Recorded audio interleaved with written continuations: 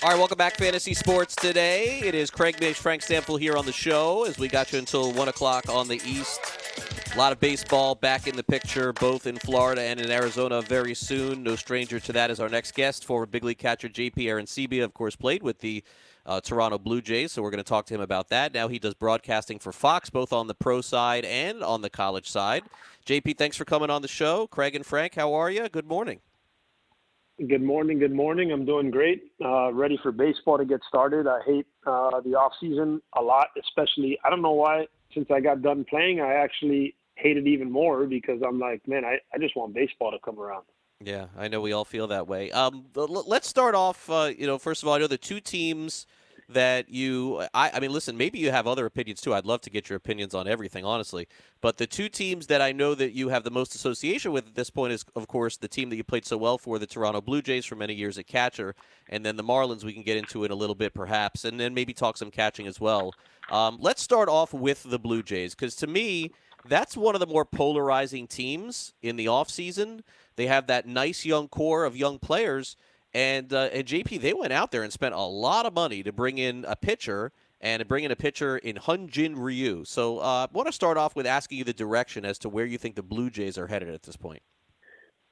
Well, I think that they obviously are headed, up in the sense of what they went out there and did. You can only talk about it for so long as far as, we have a plan and there's young guys coming up, but at some point, those young guys need to have a team that's going to help them win because they need pitching. And that was the one thing for me that I thought that they had to address in the offseason was pitching because as we know it, there's some horses in the AL East.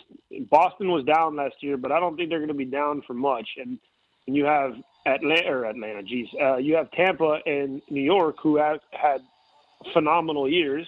And so that's a tough division to be in, especially if you're going to try to compete. So I think position player-wise, they got young players and they got really, really good nucleus. Now, the pitching part was the scary part for me. You go out and get Ryu. I think that's a huge signing. Can he stay healthy? I think that's been an issue with him before.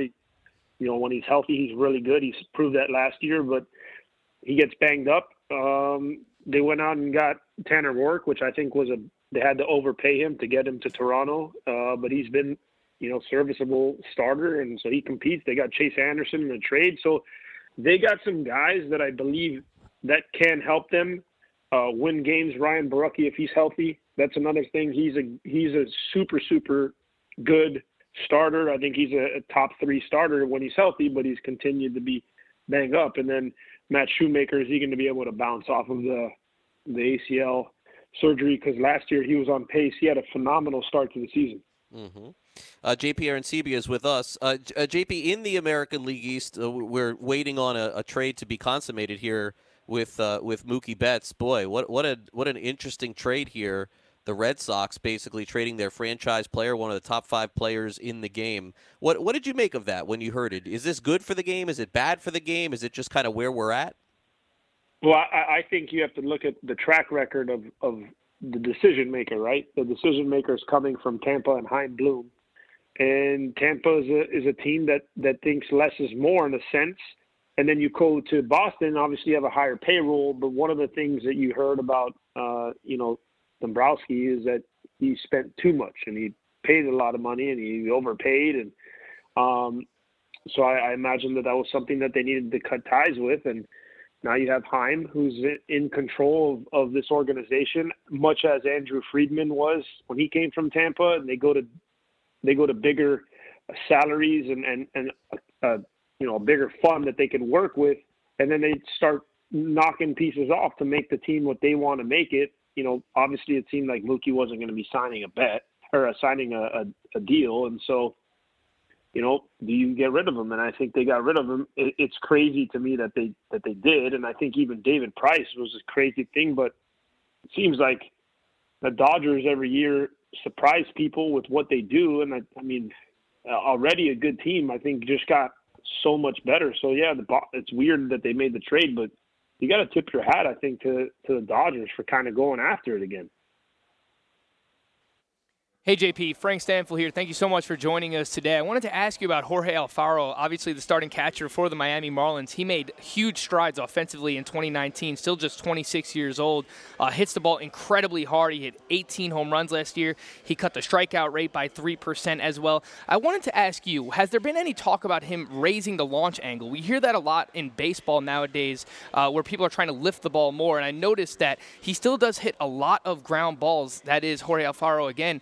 If he raised his launch angle a little bit, we could see this guy hit 20, maybe even 25 home runs. Has there been any talk of Jorge Alfaro potentially increasing that launch angle heading into 2020? You know, what's funny is I don't.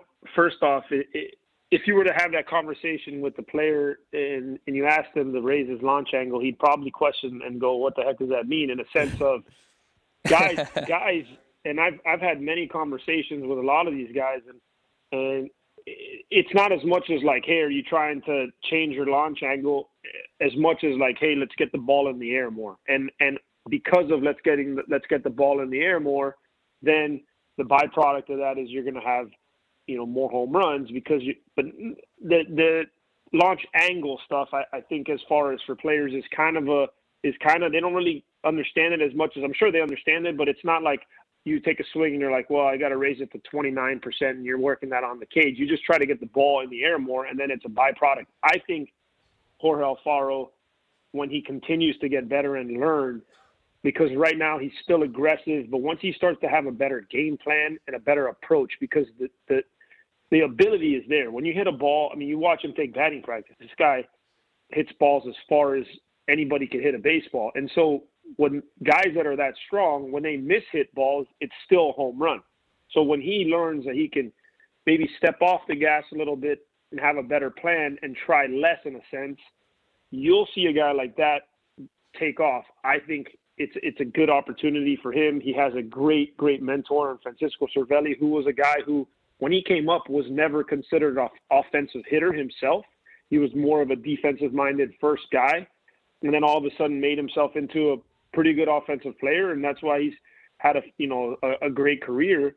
So I think that's something also where, Jorge Alfaro's around a guy like that who had to make these adjustments and became more of an offensive catcher than, he was always very good defensively, but his offensive games,